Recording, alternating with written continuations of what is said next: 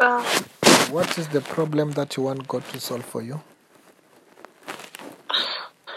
I want my lecturer to just clear my book and bring my book without any stories again of accusing me. Have I prayed for you before? Yeah, you prayed for me. It's still the same lecturers that I spoke to you earlier. It's earlier this year. She wanted to send me back to repeat my third year, but then the things went well after speaking to you. And then I gave you the feedback on this.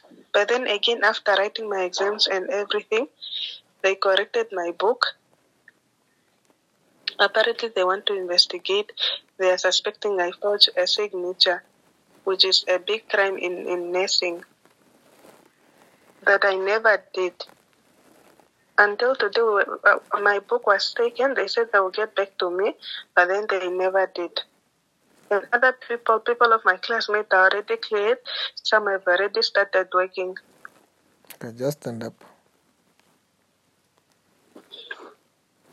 Father, I pray. I command everything to be in order.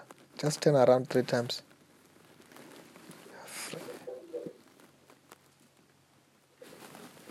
No, it's fine. They won't find anything. It's fine.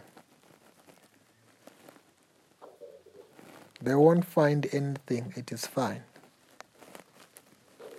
Yes, Father. Amen. Have a blessed day.